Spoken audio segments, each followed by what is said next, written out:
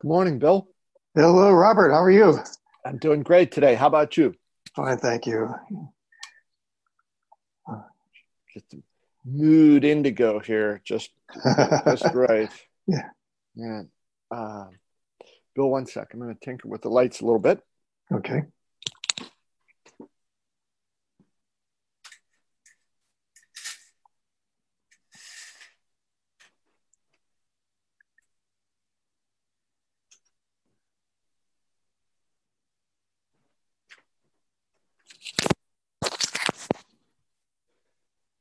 Okay. Is that Okay. too bright, Bill? Let's see. Uh, no, no, Okay. well, well, your forehead is. Uh, Careful. Careful. I should talk. it's, Um, it's uh, prominent. yeah.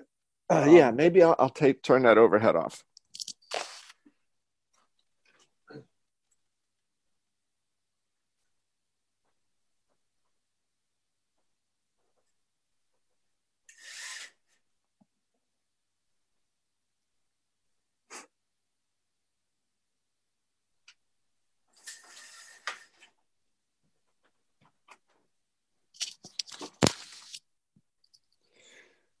All right. Okay, that's better. That seems a little less radiant. Yeah. Yeah. Yeah. Okay. Okay. All right. I know. Well, guys Uh, of our vintage, we can chuckle about that. yeah. Um, uh, you told me that my Technical podcast has like 45 views, and I'm I'm now neck and neck with you. I don't know why. I, I I don't know how to explain that. Well, but it's just a matter of time, I think, right? You know, the Well, things different things will hit. No, yeah, I noticed it this morning, and I find the PIPA accounting to be a little odd sometimes. yeah. Get these Mm, big bursts, and I look and I'll say, "Wow, what some episode must have hit," and then the highest number will be eight, but there will be lots of eights and fives and sixes. So yeah. it's a little mysterious to me, but Uh, maybe there was. Is this your birthday or something? Is it a special? no, I don't know. Was Sean. there? Hello, Sean. Hey, how's it going? Good morning. Good morning. How you doing, Bob? Real good, Sean. How about you? I'm doing well, thank you. Now, is there a triathlon in the offing? I did a half Ironman about 3 weeks ago, and I'm kind of Oh, in recovery mode from that at the moment. wow, But wow. but hoping to sort of figure out what I'm doing next year here in the next couple of weeks as turn the calendar the next year at this point. So All right. Did And you do it in Florida? in Augusta, Georgia, actually. Oh, Which is you probably know famous for the Masters golf tournament. sure. Yeah. But they do a race there every year as well, which is pretty fun actually because it's Wow. a kind of small town when the golf tournament's not there. So Mhm. ends up being taken over by the triathlon for the half Ironman there. So it was good. Sean, just checking, is Michael still steaming away? He is. Although, so their season kind of officially ends to the extent there's a season to it. About 2 or 3 weeks ago, he had kind of his end of season party and all of that stuff, which is, I mean, it's just adorable. Like they get awards. The whole thing is just kind of like, wow, this is it's just adorable. So they don't have practices now again until March 1st, the first week of Okay. March. They'll kind of start back up. So, but he and his buddies meet up to do their own training and stuff like that. It's kind of Wow. fun. Yeah. Sean, it's different from when you were Michael's age, right? And you had to cut down the forest and rip out the stumps and sew your own soccer ball together. Yeah. That's right. Yeah. Uphill both ways as well. Yes. How it worked. Strange how that'll happen.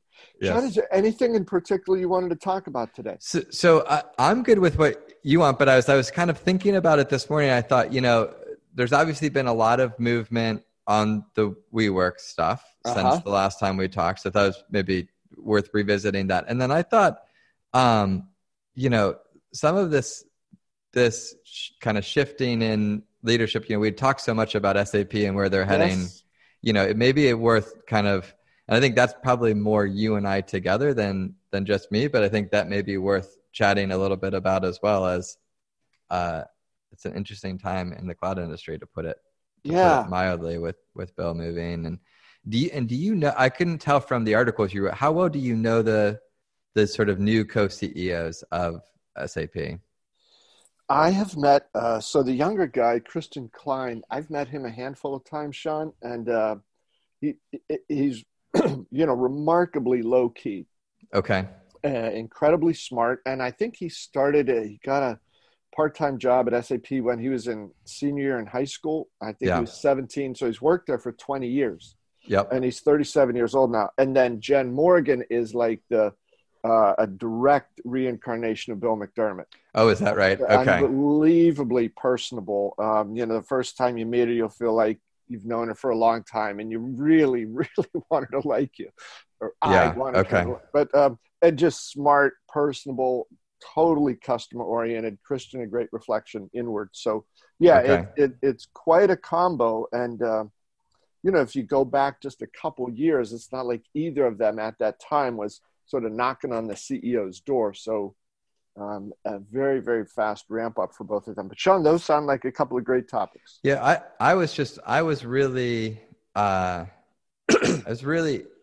I thought your article on Bill was just really interesting, as someone who doesn't know him as well as you do.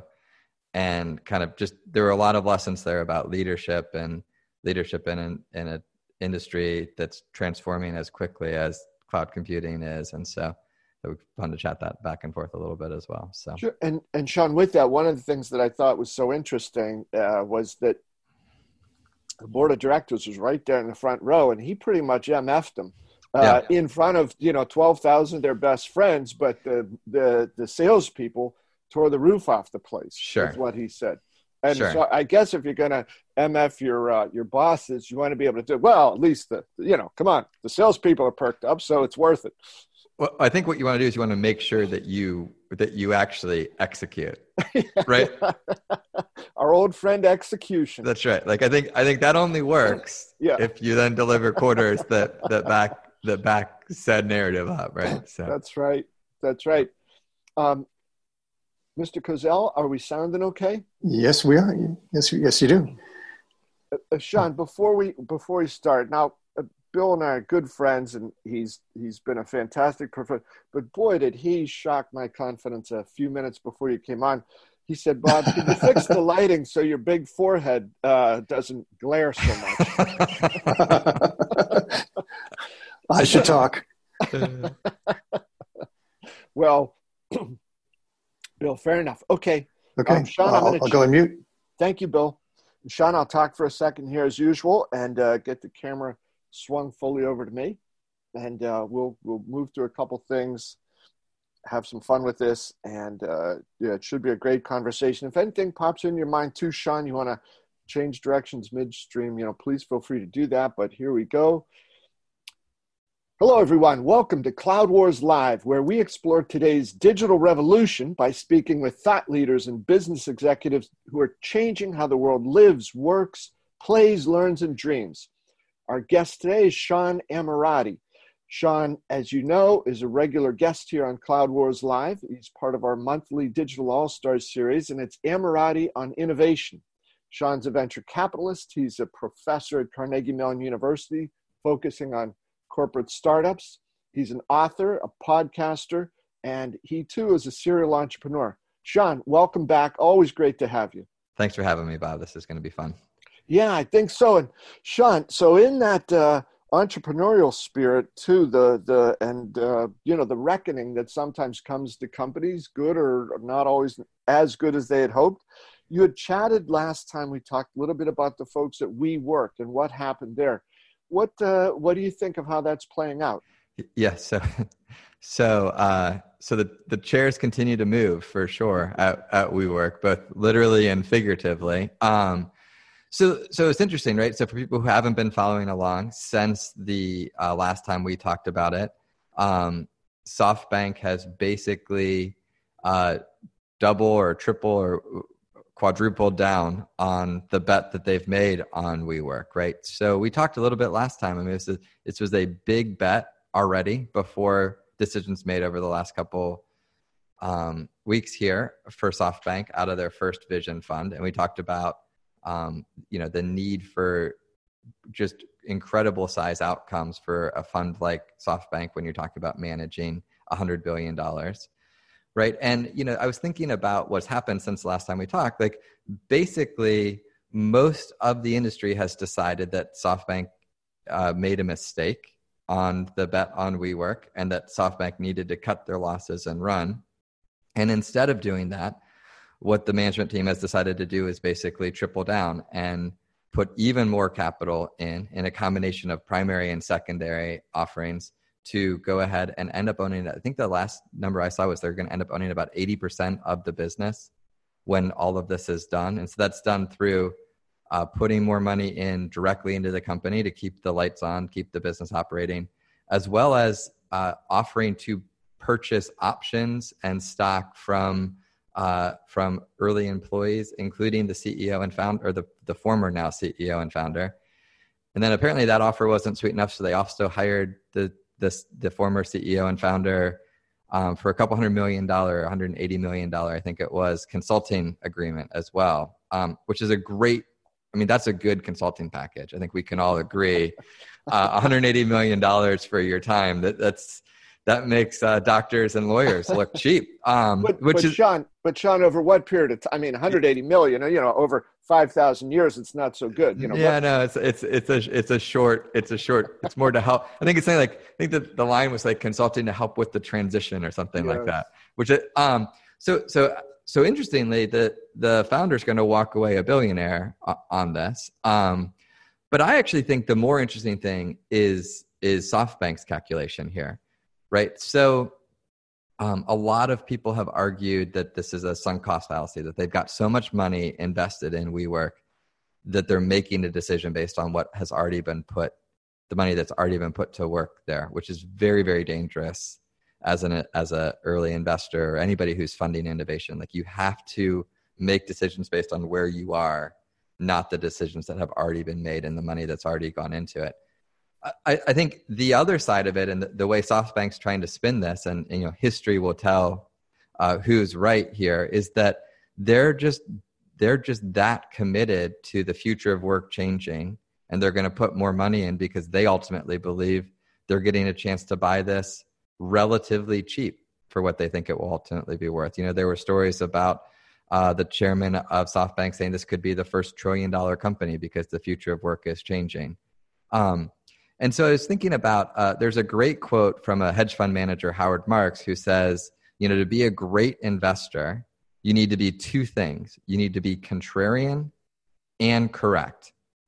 I think what we can definitely agree at this point is that SoftBank is being contrarian, right? The consensus would not be to put more money into an investment that has had literally $40 billion of enterprise value evaporate from when they started shopping the IPO to the point that they put that money in.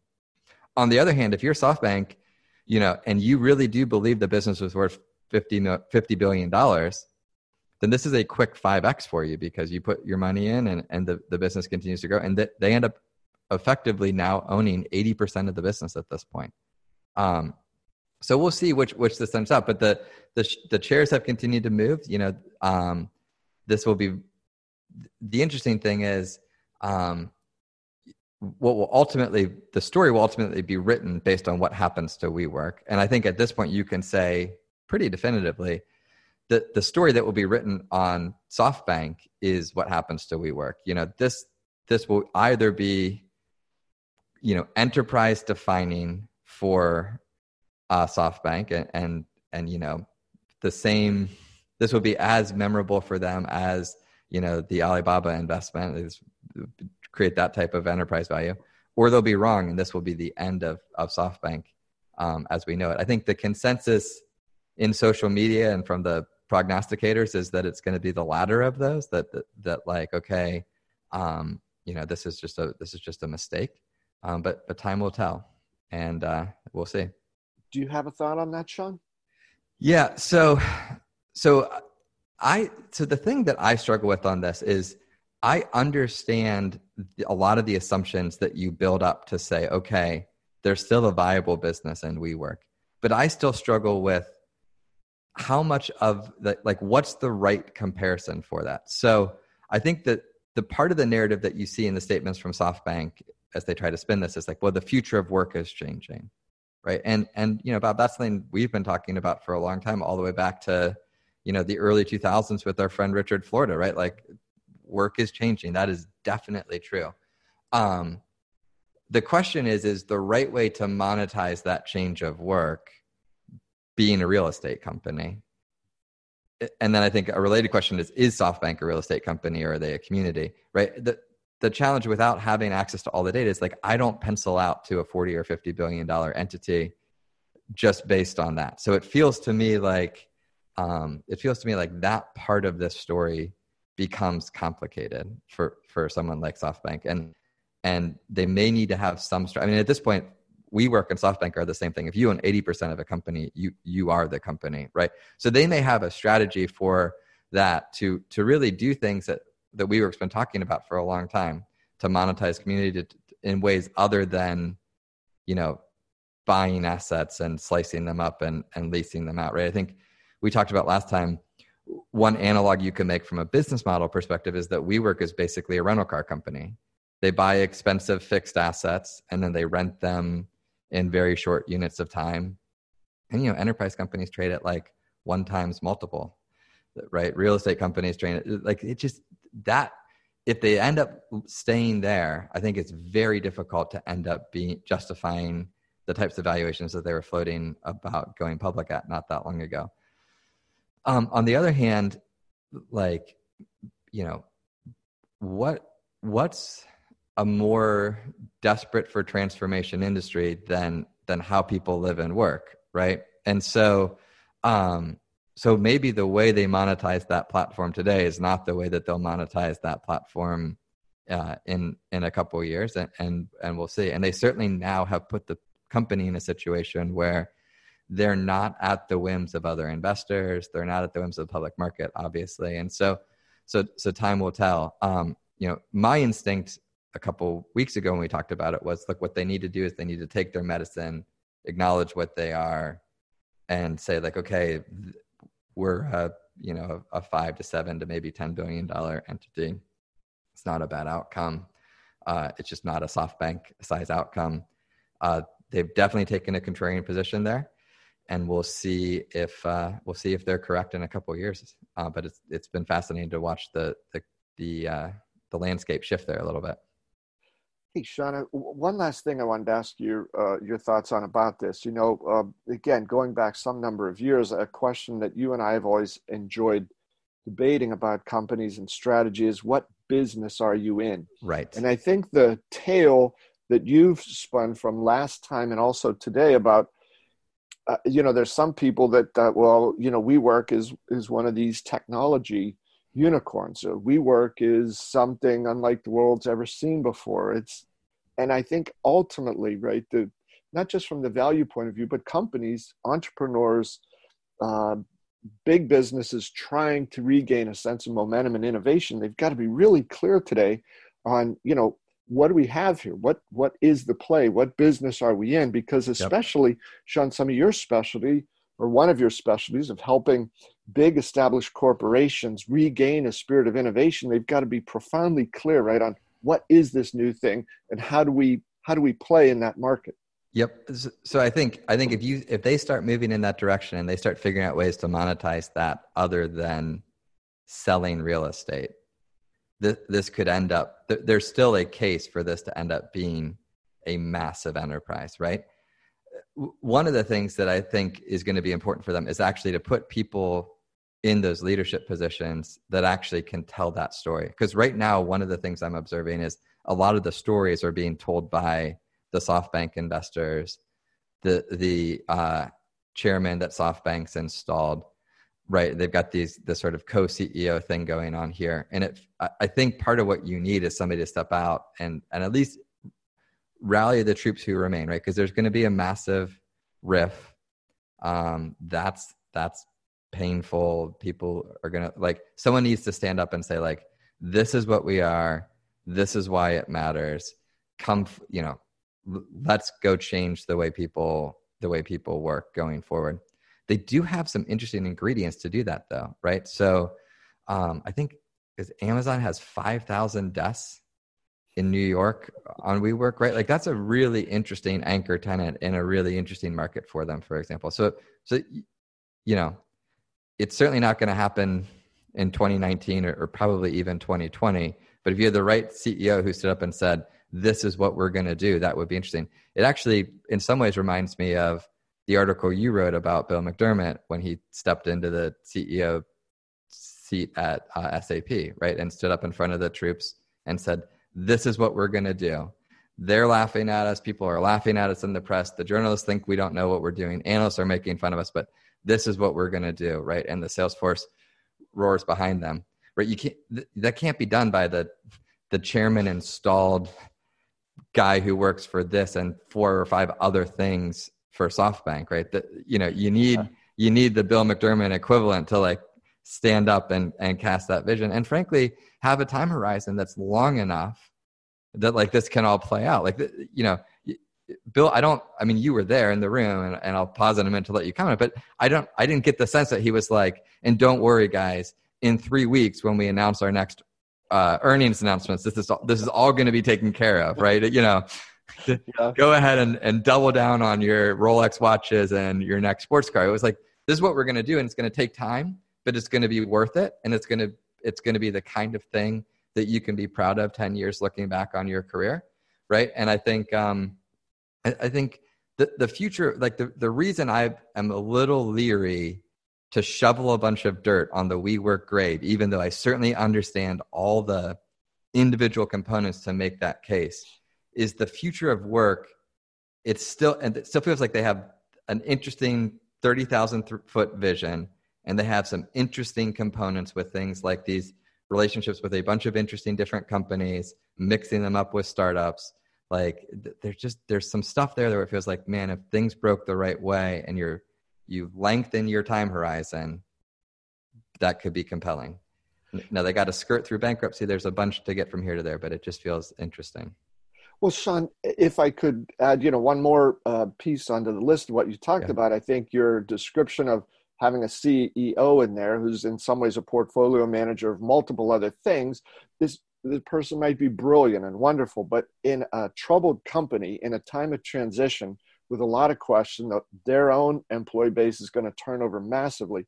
I think you need this incredible focus. And to go back to around that time of Bill McDermott's commentary, in my time at SAP there was an event where SAP had invited Pat Riley, the coach of the president of the Miami Heat, to speak. Yeah. And afterward, there was a little event, and I got to chat with him for a second. And I said, hey, Pat, I remember when you were with the Knicks, the one line that you told the guys in training camp, he said, guys, he said, this is it. It's us in this room. We've burned the canoes. Yep. And one of the guys raised his hand and said, Coach, what are the canoes?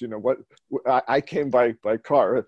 So anyway, he was dealing with some people who didn't quite get the analogy, but his point was, this is it. It's us. There's not going to be any trades. There's not going to be any salvation from above. It's up to us. And what are we going to do here? And I think McDermott's line that you referenced a little bit ago was, SAP at the time, they had churned through a couple different CEOs. They brought him in. Everybody was feeling like, hey, why don't we just put our heads back down and just be what we've always been, be safe, just, be who we are, do what we know how to do. Everybody the world's changing, but they'll stick with us because we're different. And he stood up, and his big point about that, Sean, what I think he connected as a leader with the people in the room that he wanted to talk to, he said, what in effect, these people in the front row, he said, they're trying to steal your dreams because they're complacent, and complacency is a thief. And he roared at the crowd. He said, I will not let them steal your dreams. So he put himself much more at risk than any of those salespeople in that room, and they loved him for that. And the people in the front row were the board, correct? Yeah, the board of directors. Right. Which is his boss, just to make sure everybody's following the story along. He basically insulted his boss, but then delivered, right? I mean, effectively for a decade delivered. Yeah, he pointed in the front row in this, 13,000 people in the auditorium. He said, "These people are laughing at you." He said, "Well, I'm not laughing." And he went on like that. And I think now, after 17 years at SAP, 10 years as CEO, tripled the value of the company, set them on a path, a good path right now that I think they're on with cloud and innovation, becoming a broad-based company, much more customer-focused instead of being, solely about, fabulous engineering. And now he's going over to a company, ServiceNow, as CEO. And I think that jolted some people, both at their current CEO, John Donahoe, is leaving to go to Nike. Right. Open the door for Bill. So the leadership changes are going to be pretty interesting in this business for a while. Yeah. And you've been following ServiceNow for a while, right? They're like kind of bottom, but still on your top 10 Cloud Wars list. Yes. Is that right? Yeah. So that's honestly, till I saw, who's this guy taking over as CEO of Nike? It's not a business that was top of mind for me. And I suspect unless you're in the enterprise tech world, they may not be top of mind for people, right? So how do you think about a guy like Bill going to ServiceNow and kind of what their strategy could be?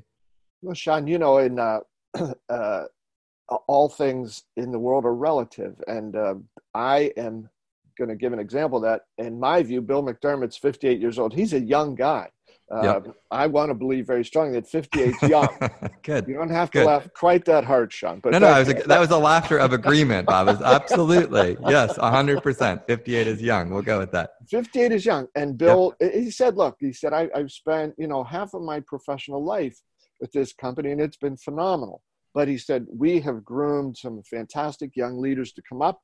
And he said, I would like to jump into a situation again with a relatively early stage publicly traded growth company. And he said, I think they've got some fantastic assets. He said, John's done a great job. The board's terrific. He cited the founder, Fred Luddy, and the type of innovation that Fred brought to this. ServiceNow was named, I don't know, I think it was Fortune maybe, but within the last year, 18 months, is the number one most innovative company in the world. They've been growing 35, 40%. They're approaching now $1 billion in revenue per quarter. They just hit 900 million. And their market cap, with the ups and downs in the markets over the last several months, has been between 42 and $50 billion. So they're not a tiny company.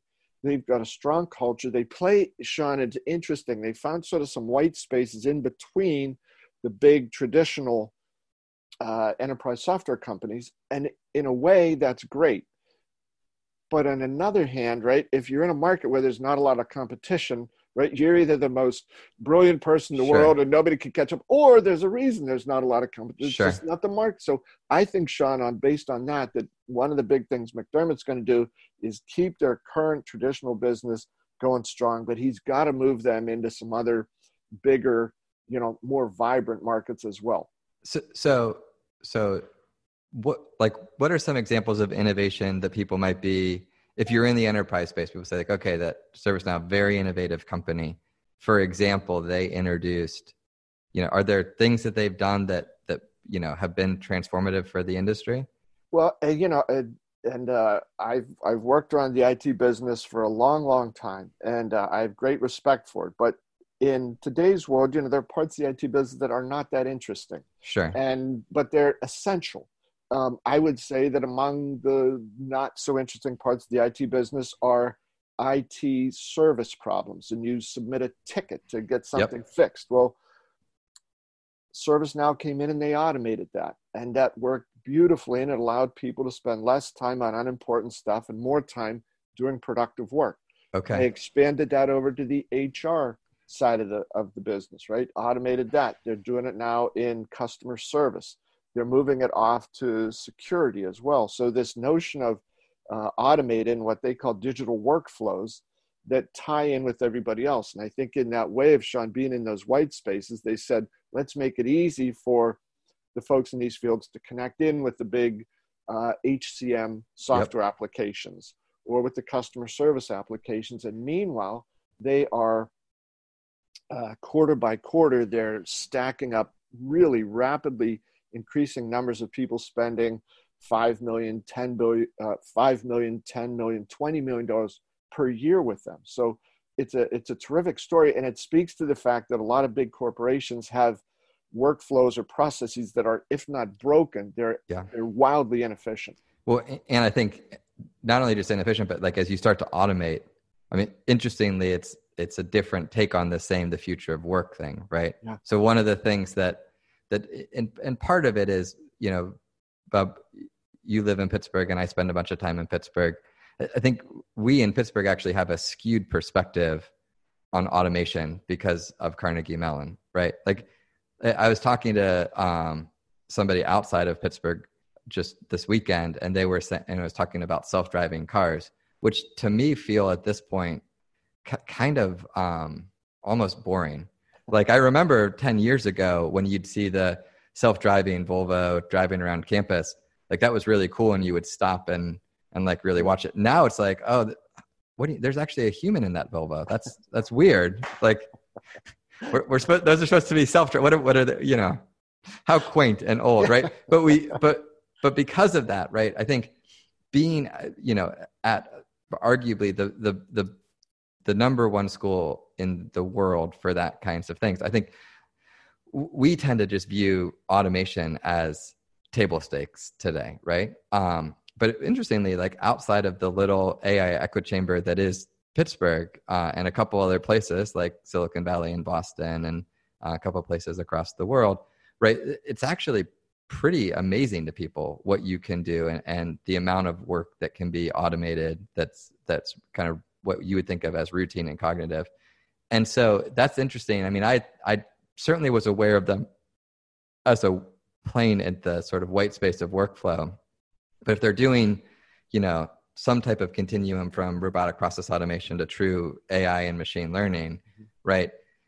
You can make a really compelling argument that that's going to just shrink, like that what's not in that, but sort of if here's what's automatable and here's what's not automatable. And today it's, you know, 80-20, you could make a really compelling argument that those ratios are going to flip in the next couple years. And if you've already got experience doing, you know, concept to release products around the sort of workflow automation and doing innovation around that, that becomes interesting, you know, very, very quickly. And probably it's a part of the story that that could be very, very well received moving forward. I think so, Sean. And, you know, one of the other things that John Donahoe, who had been at Bain, then he was at eBay, then, you know, ServiceNow for a few years and off to Nike.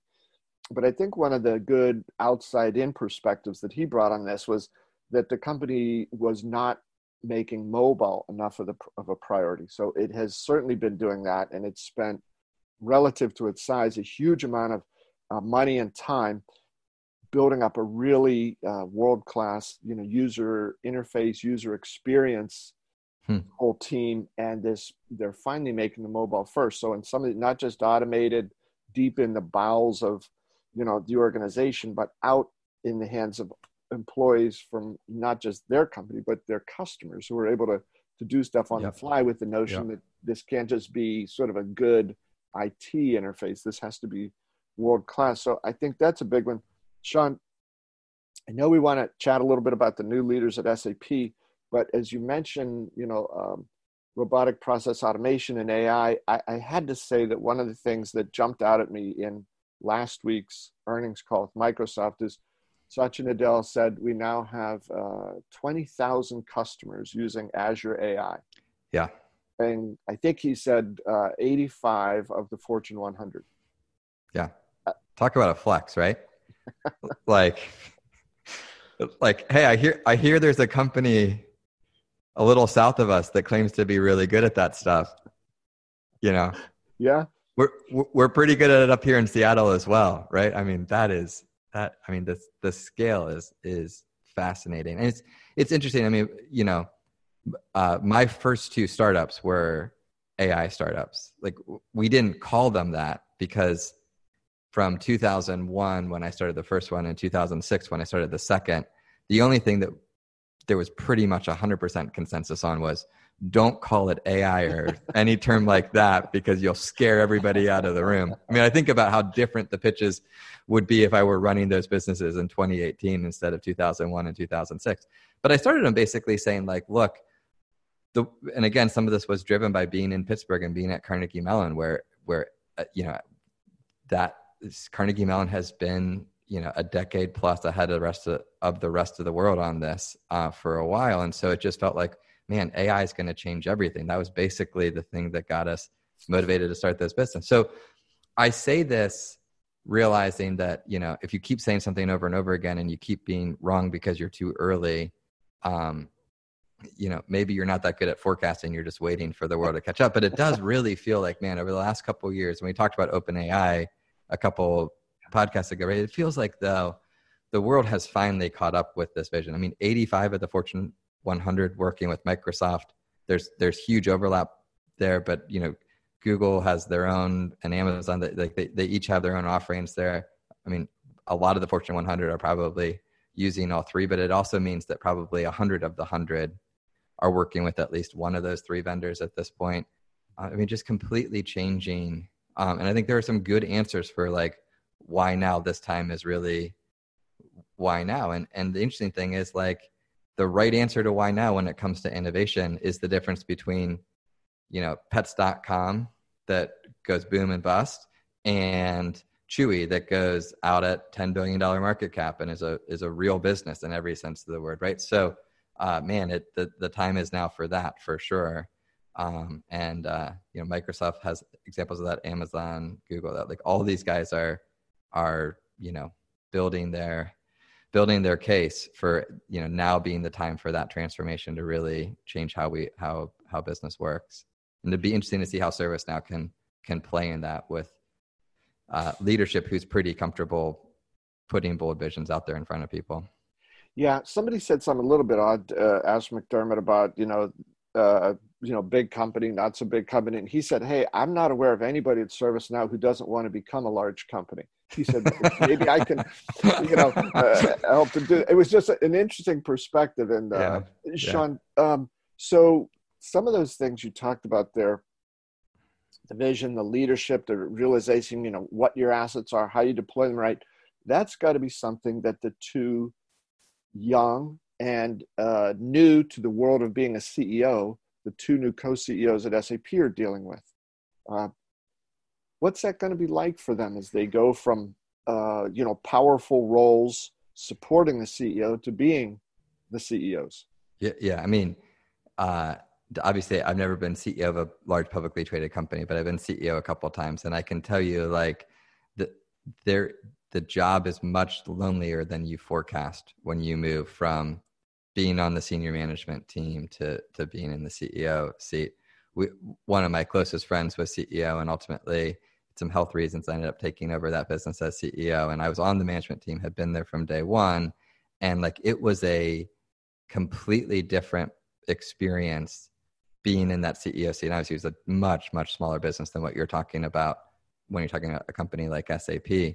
But I remember I had a friend of mine who said to me, well, CEOs of tech companies and infants are really the same. They wake up multiple times through the night crying, and then you got to go hit the ground running in the morning either way, right? And it's really, I'm sure the stress level is ramping for them. I do think this co-CEO model, and I think Bill McDermott was co-CEO when he first took the roles for it. So it's a very kind of classic model, it sounds like, for them. So at least they can lean on each other a little bit, but it's going to be lonely.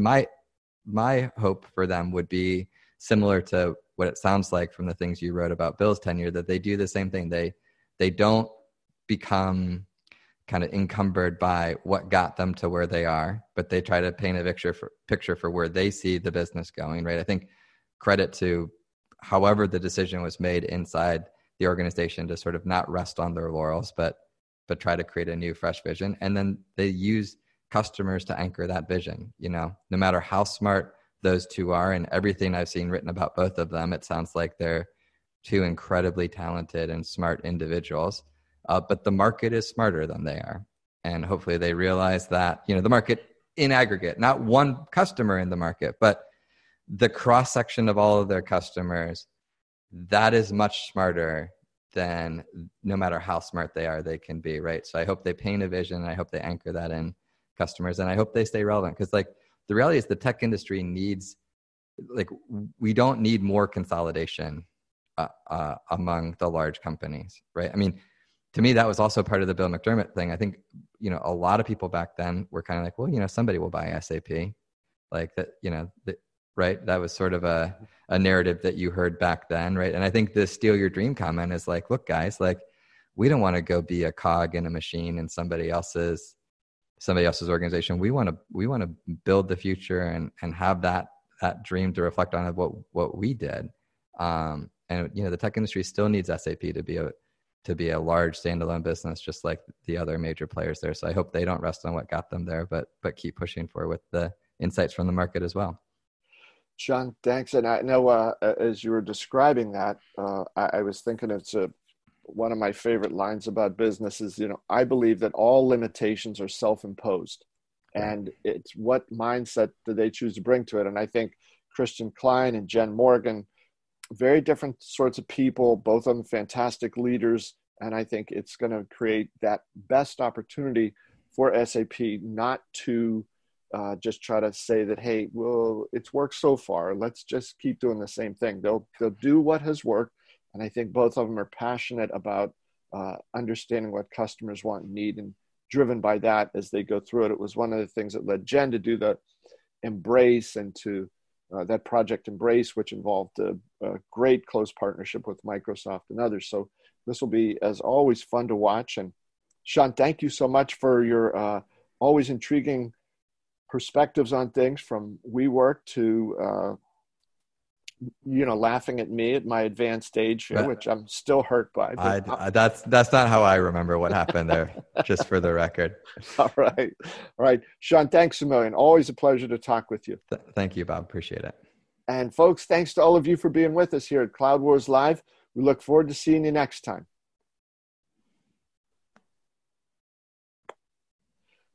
Bill, what do you think? Great. Well, thank you. Sean, right. Wonderful stuff. Thanks, Bob. Thanks, Bill. Thanks very much. Thank you, Bill. Right. Thank you. Talk to you guys Thanks, later. Sean. Bye. Thanks, Bob. Bye.